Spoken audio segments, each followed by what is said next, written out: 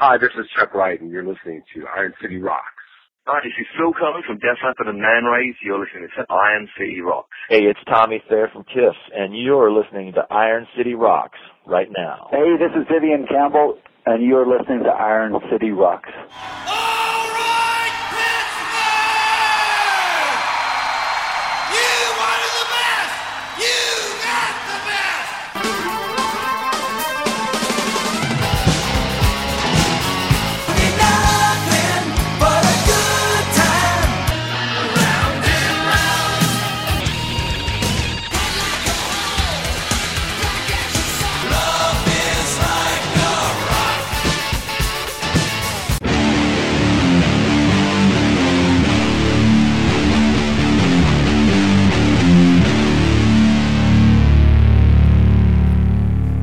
Hello and welcome once again to episode 205 of the Iron City Rocks podcast. I am your host, John, coming to you from Pittsburgh, Pennsylvania, bringing you the best hard rock, heavy metal, blues, and rock talk on the internet. Episode 205, we have joining us a guitarist who needs no introduction. The man has played with Dio, the man has played with Whitesnake in Whitesnake's prime, many would argue, and the man has played with Def Leppard for the better part of, 20 years. Vivian Campbell. Vivian recently diagnosed with cancer. This interview was actually conducted about 2 days at the most prior to that public announcement. So unfortunately, I was not aware, didn't really get to ask him anything about that, but we do want to extend our thoughts, prayers to Vivian in his well-being and his fight with cancer. So what we're going to do, we're going to play a track. It was recorded in 1983 at the Monsters of Rock Festival, Donington Festival, actually. Rainbow in the Dark with Dio, a song that he helped write.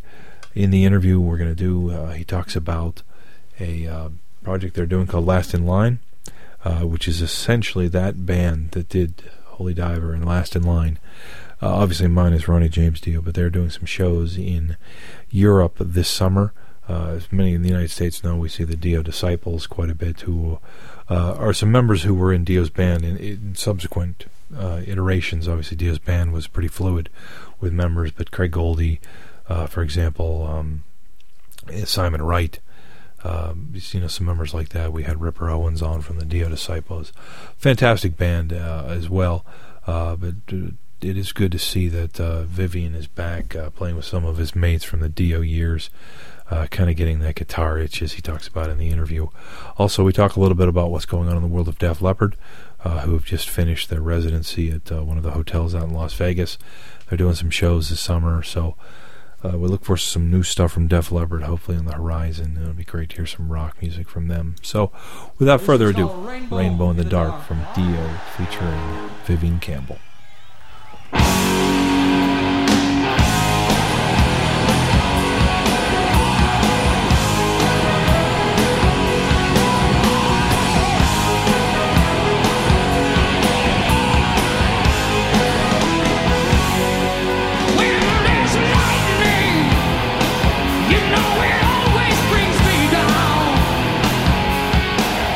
It's free and I see that it's me who's lost and never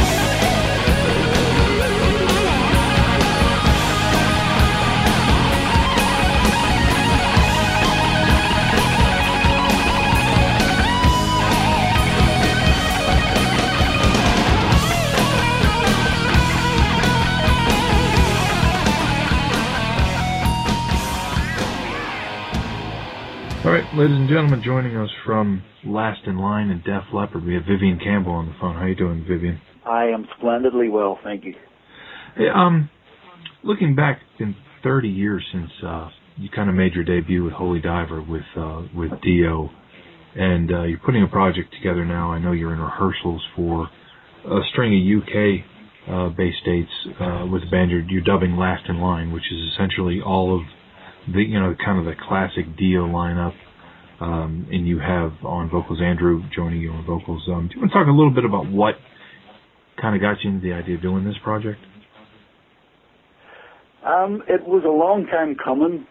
It's been 30 years since Holy Diver, as you mentioned. We didn't part on good terms, Ronnie and I. Mm-hmm. And there was a lot of mudslinging went on in the years afterwards, and to be honest, I didn't even listen to these records for nearly 30 years. I was very hurt by what had happened. Mm-hmm. I was fired from the band, and then it was portrayed that I had left the band and that I wanted to leave and I'd turned my back on the music. And I did say some very mean things about it, mm-hmm. But I was coming from a place of hurt. I mean, I was so incredulous about what had happened. Sure. And I just kind of moved on with my life. I didn't want anything to do with it. I've been with Def Leppard for 21 years now, and that's been fantastic. Love playing with Leppard, love the guys in the band. We're a really tight unit. But then something happened in 2011. I got a call from Scott Gorham from Thin Lizzy asking me to stand in on a Thin Lizzy tour, which I did. We did a bunch of European and some East Coast American dates. It had to be a thrill. Thin Lizzy were such an influential band for me as a guitar player. As a teenager growing up, I knew so many Thin Lizzy songs. That was kind of my go-to band because of the guitar players and because of the riffs and the very nature of the band. And so to be on stage playing with Scott Gorham and Brian Downey, playing the songs that had influenced and shaped me as a young guitar player, really kind of helped me reconnect with my passion for the guitar again. Mm-hmm. What I play in Def Leppard is very, very challenging, but it's not so challenging to me as a soloist, as a guitar player. It's about the songs and the structure and the vocals in particular. Yeah. And, my 21 years with Leppard have made me a reasonable singer, which I never was before. But, I don't get to exercise that guitar muscle as much, and here I was on stage playing Black Rose and stuff like that, really exercising the guitar muscle, and it really, got me thinking about, this is my passion, this is what I do best, So as soon as I got back from that tour, I called Vinny Apathy, and I said, you got a number for Jimmy? Let's get together and let's call Claude and let's go to a rehearsal room and play this stuff again, and they were all very enthusiastic to do it. So we went in there, and on that very first day, we'd been playing for a couple hours, and it was so instantaneous. I mean, we could have done a gig that night, except we didn't have a singer. And Vinny said, well, I got this guy, Andrew Freeman. He says, Andy was with Lynch Mob for a while, and he says he's a really, really great singer. Doesn't sound anything like Ronnie, but he's got real strength to his voice and similar kind of passion. And he lives nearby, so Vinny gets on the phone, he calls Andy. Andy stops right by. So right there and then, that very first day, we've been playing a couple hours, and Andy walks into the rehearsal room, puts up his iPad with lyrics so he can read them, and just starts singing the shit out of this stuff. And it sounded so great, and I was getting goosebumps, and I was getting my guitar yayas out again, And so we didn't intend to at that stage. I mean, it was just kind of a spontaneous thing. And then, we said, well, let's take this a stage further. I think we all kind of, myself and Jimmy and Vinny in particular, we were there at the very, very start, and we kind of feel that there's some unfinished business. We lay ownership of this stuff. We wrote these songs, and we kind of got marginalized, I think, by the Ronnie and Wendy Dio machine. So we feel that we have as much a right to play this stuff. And certainly more right to than other bands who are going out there and doing it, So it's a passion, it's a labor of love, and it's certainly not something that's financially incentivized, Yeah, I think you can look at the lineup of the band and realize quite quickly that this isn't a financial thing. Have you had a chance to witness, what is going around? I know at least the United States, the Dio Disciples. Have you had a chance to see them play at all? To see who play? The Dio Disciples, as they're calling themselves? Oh, no. I've seen a couple of YouTube videos of Dio Disciples. I haven't seen them live. Okay. So, they're all fine players in their own right, but the fact is none of those guys wrote or recorded the original records. Sure. Certainly not the records that are considered the crown jewels of the catalog, which are the first two in particular. Yeah. So, there are records. Those records belong to Jimmy Bain, Vinny Appice, and myself. Sure. As much as anyone else, as much as they did to Ronnie, So no one's going to play them better than us. Sure. Now you guys are doing, just as I mentioned earlier, a handful of dates. I know obviously you've got a full-time job which keeps you quite busy in Def Leppard, but are you guys kind of toying the idea of maybe taking the show on the road, maybe even stateside at some point? Well, we are going to more than likely do at least a couple of warm-up shows on the west coast of America before we head to England. It is our intention to do more dates, yes, going into the future. I mean, as you said, yeah, we do have other commitments. I happen to be able to roll this out this year just because Def Leppard isn't terribly busy. We have a month's worth of shows, mostly in Europe. Right. But that's it for this year for us. So, but yes, moving forward into the fall and into next year, there will be more Last in Line dates, and I would assume America would be the major target. Sure. You mentioned playing with the guys in Thin Lizzy. You're kind of, I guess, known pretty worldwide as one of the foremost Thin Lizzy authorities. Have you had a chance to check out the Black Star Riders debut album, and any thoughts on that in particular? I have. I love it. I think it's fantastic. It's the greatest Thin Lizzy record that Thin Lizzy never recorded. It sounds so Thin Lizzy. When I even heard the demos last summer, Ricky Warwick sent me some demos for it. Yeah. And it was unbelievable. I said, this is Thin Lizzy. These are Thin Lizzy-esque riffs, and even the way that Ricky is singing, he's really kind of grown into the role of having that Phil Lynott style of delivery, and his lyrics are Lynott-esque too. So, and at this stage though, when they were cutting the demos, they were still intending to make this record as Thin Lizzy. Yeah. And it was only in months after that they decided to go with Black Star Riders for various reasons. Yeah. But it's a great record, it really is. Yeah, it was a very classy move, I think, to, not go for the obvious branding of Thin Lizzy, although, I don't think anyone would doubt the validity of it being Thin Lizzy. It's still a classy move nonetheless. You mentioned with Def Leppard, I believe I just saw on Def Leppard's website, it's hard to believe it's been 20 years since you guys did that kind of monumental show in Sheffield. Does it seem like it's been 21 years? Yes and no. When you sit and think about it, yeah, obviously it's been 20 years, but we've done a lot of shows since, Yeah. It was a big day. I mean, yeah, it was a big day for all of us. All our families were there, our parents and whatnot, and, even though I'm not from Sheffield, it's not my hometown, but it was very, very special for the band, undoubtedly, to go back home and play a stadium show. And it was a beautiful day. The weather even cooperated, which is highly unusual for the UK. Yeah. But it was a great day all around. Absolutely. Now, with Def Leppard, do you guys kind of write individually and then, set up some time in the future to, kind of convene the songwriting ideas, or do you utilize the internet to bounce song ideas off, or how does that process work? We are scattered geographically as to where we live, Three of us live in Southern California and two live in Europe. So it is difficult. In the past, we've done it all sorts of ways.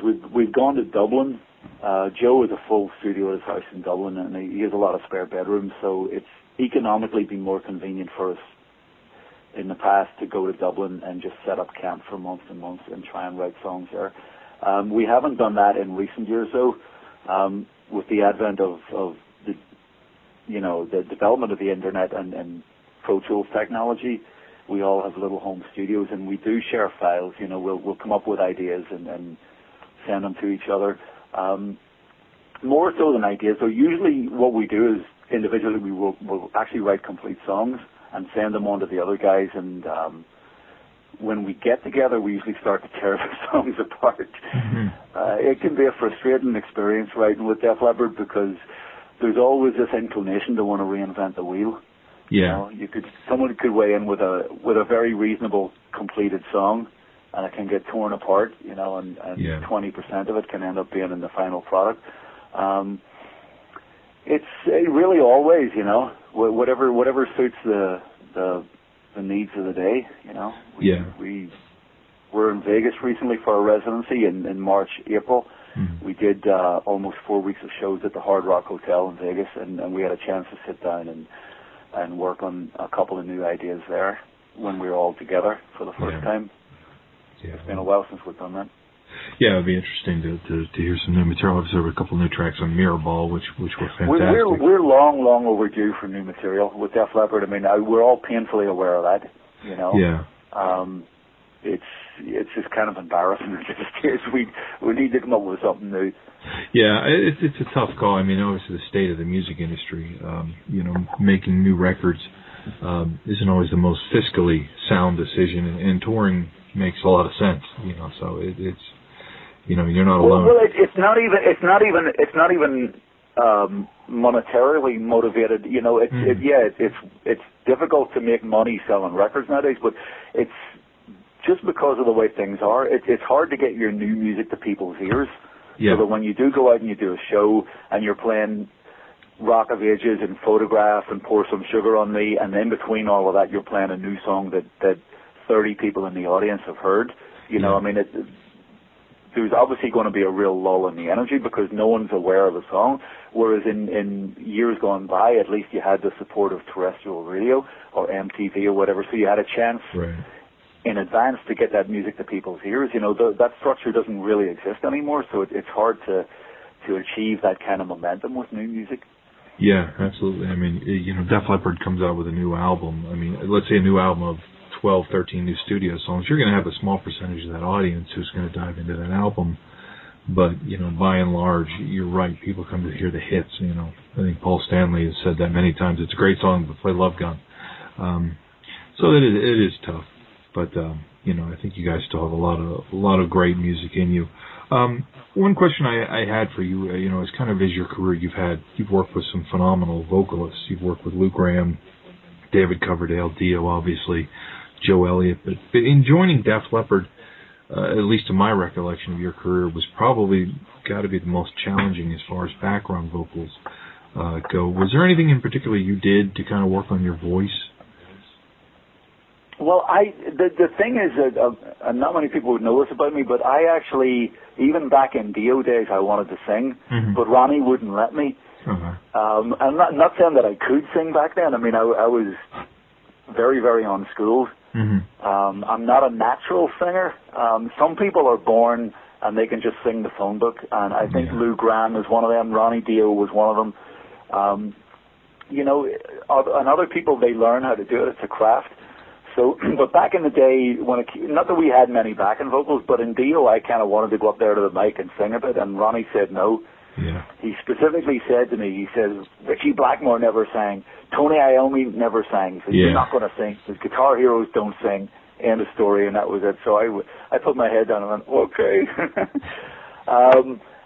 But then actually, by the time I was in Whitesnake, I had started taking vocal lessons, and I really, really wanted to learn how to sing. Okay. And I got to admit that David Coverdale was very supportive with me about this, and he actually hooked me up with his vocal coach at the time. And through the years, I've worked probably with about a half dozen different vocal coaches. Okay. The most prominent being a guy called Roger Love, and it worked for me. I've actually gotten to be pretty reasonable as a singer, and by the time I got together with Def Leppard, I was pretty far along in this ambition, and I think that was very surprising to the guys in Leppard, and it's been something that I've developed even further since, and it's something that we in Leppard we work on very, very diligently, and we're very proud of our ability to do that, because a lot of people actually think that we're miming, that the vocals are on a hard drive, which is absolutely untrue. I mean, it's 100% live. And it's kind of a backhanded compliment when somebody comes up to you and asks you that, you know? Yeah.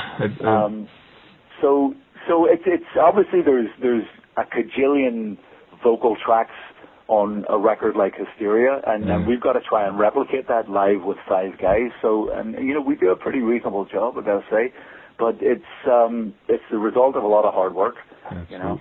Yeah, I know. And talking to Phil about a year ago, he referred to you guys as the Hard Rock Beach Boys. You know, and it's a lot to live up to. Mutt set the bar pretty high with those recordings. You mentioned, you know, your experience with David Coverdale. Just one last question: Did you have any inkling that 1987 was going to blow up as big as it did for Whitesnake when you kind of signed on for that? I absolutely. The first time I heard that record, I knew it was going to be massive. Yeah. I was back in Ireland at the time at my parents' house visiting, and basically that whole lineup in Whitesnake was put together by John Kolodner, the A&R guy for Geffen. Yeah. And so I'd met John a few times, and he had tracked down my number and called me at my parents' house and asked me if I was interested in this. So I said, sure, go ahead and send me the record. So he sent me over an advanced copy of the album.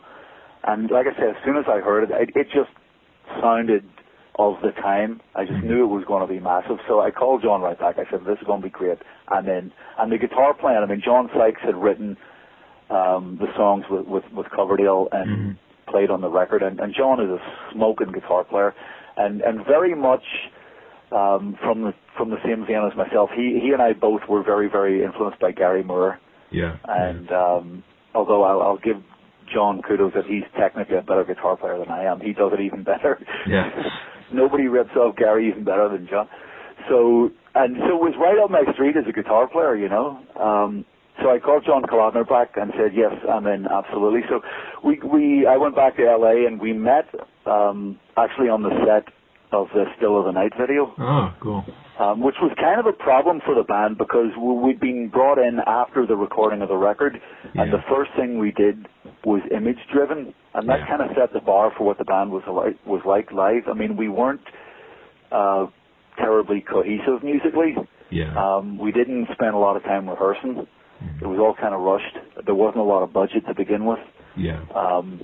And we went on the road. I mean, it all happened within a few weeks, you know, and we went on the road and it was massive. Yeah, it certainly was. I have to admit that was actually my first live performance I caught was you in Pittsburgh doing that show. And you know, by the time you got to Pittsburgh, it seemed pretty good. So my hat's off to you. Good job. I'm glad we got it done. Vivian, I want to thank you so much for your time. Again, Last in Line, you guys have a Facebook page. It's facebook.com/LastInLineRocks. You can check that out there, and we'll keep an eye out for some U.S. dates. Thank you so much. Thank you. My pleasure. I want you to want me. Get ready for a musical institution. Promo West North Shore and Coors Light present Cheap Trick. August 21st, 6:30 p.m., stage AE Outdoors. An unbelievable night filled with all the hits. Tickets are on sale now at all Ticketmaster locations. Brought to you by Promo West North Shore and Coors Light. Produced by Promo West North Shore. All right, again, a big thanks to Vivian Campbell coming on the show. Vivian was actually guitarist of my first concert at the 1987 kind of epic Whitesnake tour. Vivian was on that show with Adrian Vandenberg and Rudy Sarzo and Tommy Aldridge and David Coverdale, so it was really cool to get to talk to a guy I've had a lot of respect. I've seen him with Def Leppard before. Unfortunately, I was a little too young at the time to catch him with Dio, but certainly enjoy the music, so it was cool to talk to him. And again, we wish him all the best in his recovery in fighting that terrible disease of cancer. All right, now we're going to turn our attention to Chuck Wright.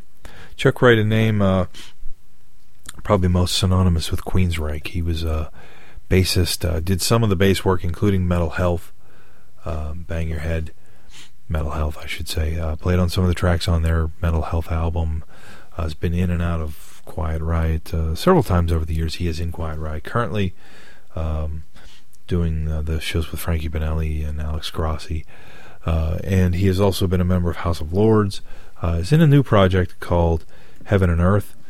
We are going to play a track here for you in just a second. This is a song called No Money, No Love. And we're going to talk to Chuck about the great new album.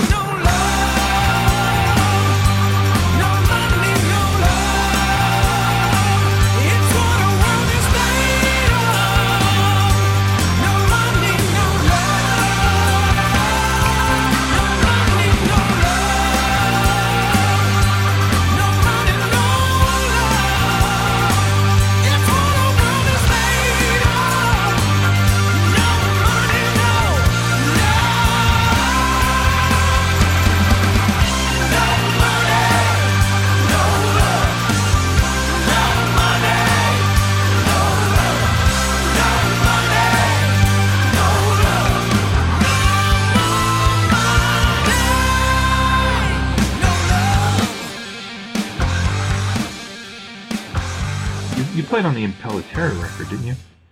I did. I actually, when I left Quiet Riot after Kevin was ousted out of the band, I decided to move on because I just didn't see that the way the situation was going with the management label and Sortino and the band was going to work out. I didn't think anyway at that point, but although they did make a really great record, I met with Chris and he asked me to play on this record and then during that period of time, Greg Giuffria got a hold of me. Yeah. After I did the Impellitteri record and said he had a deal with Simmons if we could put together a stellar band, kick-ass band. So So I did that because, Christian Solitary, it's a solo thing. Yeah. Whereas House of Lords was supposed to be a band thing. Sure. Did you guys do any touring with the Impellitteri record? I actually never did. No. Okay. The most I did was after the record was done, we did a couple rehearsals, and we kept having different drummers, like, Pat Torpey was the drummer, but then he started doing the Mr. Big thing, and then we got Steph Howland, and then at that point, that's when I left to do House of Lords. Yeah. Now, House of Lords, I mean, you guys, was that a band that you just kind of put together as a result of the Simmons, offer, or how did that kind of come together? Yeah, actually, well, I already had a history with Greg, with Jafria. Mm-hmm. And he just called me up and he said, hey, like I said earlier, if we put together a kick-ass band, I have a deal, with Gene. He's got a custom label deal with RCA, which was unfortunate. It wasn't somebody else, because RCA was basically a country record company at the time. They didn't know how to break a rock record to save their life, really.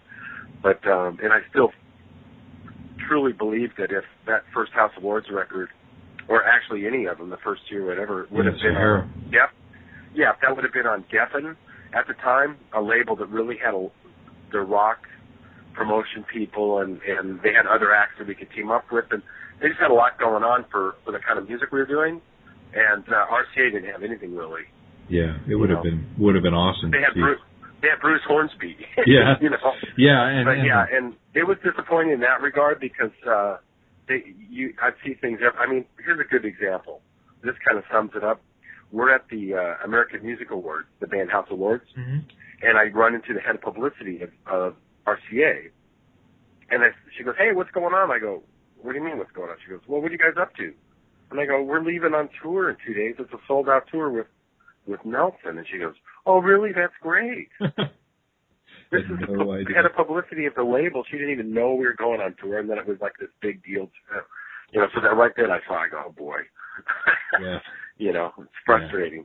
Yeah, unfortunately, I think House of Lords is probably one of those bands that if you guys had put out that album, on the right label even 2 years earlier, probably would have been a big help as well. I mean. Yeah, I think that would have. Well, still the timing when that album came out wasn't too late in the 80s. Things was still kind of popular. It had a lot to do with a lot of different things. Mm-hmm. But even with Simmons behind us and all that, you still, if you didn't have the right infrastructure to work the particular type of product you're doing, it's not going to help. Yeah. So, but we did tour, and it was a great band live, and we actually reunited in 2005, at the end of 2005, without Greg, because he stopped playing. Sure. And we did a couple headlined a couple festivals in Europe, and recorded it and put out a live record, which sounds great. I think it came out really great. Yeah, that was the one from the UK, I believe it was. Yeah, it's called Live in the UK. Yeah. Okay. Mm-hmm. Awesome. Now, maybe you could just kind of unravel one kind of mystery, I think, that is kind of surrounded your name and Quiet Riot. Is what was your involvement on the Mental Health record specifically? Well, the way it all happened, when the original Quiet Riot was Rudy and Randy Rhoads were in the band, and with Kevin. And when Randy joined Ozzy, he asked Rudy to change to use the Quiet Riot moniker. He just called it Dubrow, and I was in that with Frankie Benelli. He got Frankie to play drums. And then we had a guitar player from my band at the time. I had a really popular band in LA at the time called Satyr, Satyr. Okay. And they were using my guitar player. And then he didn't work out. He kind of had a temper problem. And I suggested we get Carlos from the band Snow. Okay. And then once we got Carlos, we were playing. We were basically turned down by everybody, all the labels, because the kind of music we were doing, heavy metal, hard rock, was not in at all. It was all about new wave bands like the Knack and the Motels and that kind of Blondie back then. So we did this one show at the Canyon Club, or the Country Club actually, in Reseda, and Spencer Proffer was there from Pasha. He had his own label through Epic CBS, and he really liked the band a lot, and took us in and we did demos. and basically got a record deal, and the whole thing came down, and then Randy died, and then Rudy wanted to return to the band. Mm-hmm. And at that point, I'd already recorded a lot of the records, and I sang on every track that's on the Mental Health record right now, all the background stuff. Okay. At any rate, you know, they said, hey, Rudy's going to come back, and now we could call it Quiet Riot. And at that point, you know, like I said, that style of music wasn't really in. I was a little bit bummed out that at the same time I had my own band where I wrote all the music and, you know, for the most part, and ran the thing, and so I wasn't that freaked about it, but I started got a little bummed as the records took off and blew up. Yeah. Oh man, you know, who knew? But yeah, a lot of people think that that's Rudy on Bang Your Head and Mental Health, but in the credits, you know, I get credit for that and Don't Want to Let You Go as the bass player. Okay. But you know, Rudy, you know, he did a great job too on the album. But you know, Bang Your Head is me. Yeah. And I'm doing it now.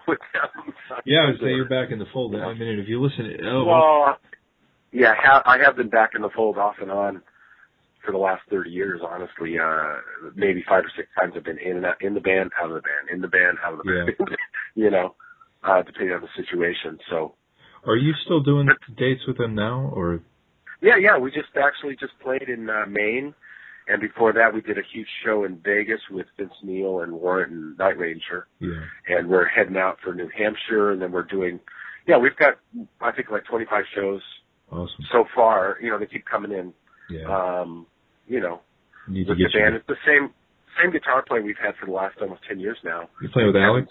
Is it Alex? Yeah, with Alex, yeah. Okay. Mm-hmm. Yeah, Kevin picked him for the band. And, you know, it all came together back in late 2004. We went out I did this thing called what was it called? Not Monsters of Rock, Bad Boys of Metal. Yeah. With you know, Steven Adler, Jamie Lane, Bang Tango, and, Kevin, as just Kevin Dubrow, and Alex was the guitar player in that, and that's how we were the backline band for everybody for that tour, and that's how, and then Kevin got Frankie back and decided to do Quiet Riot again at that point. Yeah, which was great. It was great that they were able to put that back together, you know, before his untimely passing, you know, Yeah, you know, it's a brand. People know it. People know what they're going to get when they see Quiet Riot. It's a really great, fun show, high energy. Yeah, you know, it's got to be a lot of fun. Now, the reason we're talking today, the Heaven and Earth got a new album, Dig. Do you want to talk a little bit about this project, you know, band? And you know, when I listened to it, I was like, wow, this is Rainbow. You know, I was totally smitten with it the moment I heard it. But you know, how did this project kind of come together? Well, basically, I just got a call out of the blue from Stuart, and we've been friends for 3 I actually worked on the first album, which basically his first 2 albums were more more like solo albums. Mm-hmm. And I did a bunch of tracks on the first album. And he called me and he said, hey, listen, I got a label interested in doing this again, and this time it's going to be a band, and we're going to write the songs together. And, we want to go total 70s old school, which I love. I go, yeah, I want to do that. That's something I really want to be a part of. Yeah. And then we got together, and it's been a long time, you know, because of people's schedules, it was difficult. But we spent a long time developing the material and keeping focused on the direction of what we wanted to do. And, you know, our mission statement basically is trying to bring back, you know, real rock and roll in the 70s kind of genre of music and get people back into that music that were into it before and try to get the new, you know, awaken younger crowds to this kind of music, you know? Yeah. Yeah, I know when I watched the video for No Money, No Love, and I was like, you know, this is just awesome. You know, it's got that sort of, like I mentioned, Rainbow, even early Whitesnake kind of sound to it, and yeah. But it doesn't sound like a 1976 record, though. You know, it sounds very fresh, but very vintage at the same time, if that makes sense. Yeah, well, that was a tough thing to pull off, but I thought we did a pretty good job at doing it, trying to keep it fresh. That's why I call it new classic rock. Yeah. Which is kind of an odd term, but that's basically what it is. Mm-hmm. You know, it's I like to equate the record. If you walked into the vault of like Atlantic Records back in the day, and you found this album, hey, this never came out. Let's check this out. And you put it on, and basically that's what it sounds like, you know. Mm-hmm. Now, do you guys have plans to take this on the road at all, or is this one of these kind of logistical scheduling nightmare type of? Well, there's a little bit of the scheduling situation, of course, but we just did a live show, a release party at the Fonda Theater. You know, it was our first show, and we filmed it. Okay. And we're, as of, I think it's coming out today, I worked with an editor and our creative director, Glenn Wexler, on editing. We had to take an hour show, and the event was just spectacular in itself, and get that down to under 5 minutes. Okay. So it basically is scissor reel, so you get bits and pieces of songs, and you can really see the energy of the band and the quality of what we're doing. And we're going to be putting that up soon, and we're hoping that'll lead to, you know, opening for some major acts and getting some shows here and there, and eventually a tour when we can work it out, you know. Yeah, and I think, you know, listen to it, you know, with a band like, you know, Deep Purple, as I mentioned, we got a new album out, Whitesnake is going to be hitting the road. I hear this music and I'm like, oh, this would really, really fit well on with a lot of bands. Yeah, I'd love to play with Whitesnake. I mean, Doug Aldrich, obviously, and I have a history with him being in House of Lords, and musically it would be really compatible. Yeah. But the one of the things I wanted to ask you have a resume of albums longer than my arm. I mean, is there something that you would say in your musical education, or is it a personality thing that's allowed you to stay in the business and be so productive for this long? Well, I haven't thrown in the towel. I mean, there's always ups and downs. Yeah. You know, I mean, in this business, and it's getting harder and harder as record stores go away and people.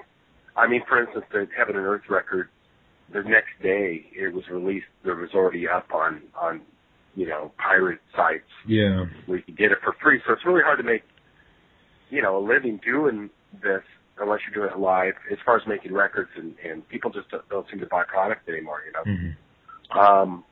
But what's kept me going is I just love playing. I mean, I'm in 3 bands right now, and I'm always working on stuff, and I just got called from a producer friend of mine to do a session.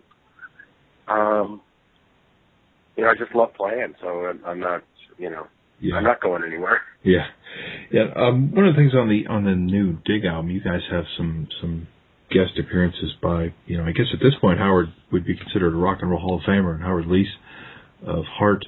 And you worked with Richie Sambora, is that correct? Yeah, actually, excuse me. Hold on. You know, Richie's a friend of Stewart's, and he really loved the song Man and Machine and wanted to contribute, and he did a signature talk box and some slide guitar and some rhythm guitar on that song, which was smoking. I went down to the studio and watched him work, and it was awesome. Yeah, very underrated. He's a very funny guy, too. Yeah. He is underrated, and he's a funny guy, and he's great attitude and just very cool. Mm-hmm. Smoking player. Yeah, actually, his solo material is off the charts. It's fantastic, soulful playing, and a hell of a singer. You know, it's almost unfair to have that much talent. Oh yeah, as a singer too. Yeah, we just actually saw him do his solo thing, and it was phenomenal. Yeah, he's very soulful, very bluesy, which I love. You know, now, not so pop. Yeah, well, he has a day job for that. Well, I don't know if he does. Yeah, whatever the situation in that is. I don't know if he still does. We'll see. Yeah, I just can't take the thought of that band without him. I don't know. It loses me. You know, it just doesn't feel right. Well, it's kind of like with Steve Tyler without Joe Perry. You know, it's kind of the same thing. It just doesn't have the same whatever vibe. I remember Aerosmith without Joe Perry was just not the same. You know. Yeah. I gotta give Jimmy Crespo hats off for trying, but no, it wasn't the same. Yeah, Jimmy's great. I actually played with Jimmy briefly, and he's great, but it's just, there's a certain chemistry certain people have together that you just can't replace it. Yeah. You know? I remember Jimmy with Billy Squier, and it was great. But Yeah, I'm sure. Me with Aerosmith, I'm not taking anything away from his playing, but it's just not the same. Yeah, no. So what's the summer got for you? You mentioned some dates with Quiet Riot. Anything else pressing going on this summer for you? I have a band I love so much called Acoustic Saints with Stan Bush here in L.A., which is an acoustic. We have violin and mandolin and a percussionist that played with Jose Feliciano for 10 years and Lindsey Buckingham. And I play locally with them a lot, and I just love doing that. So I'm always working with them when I'm in town.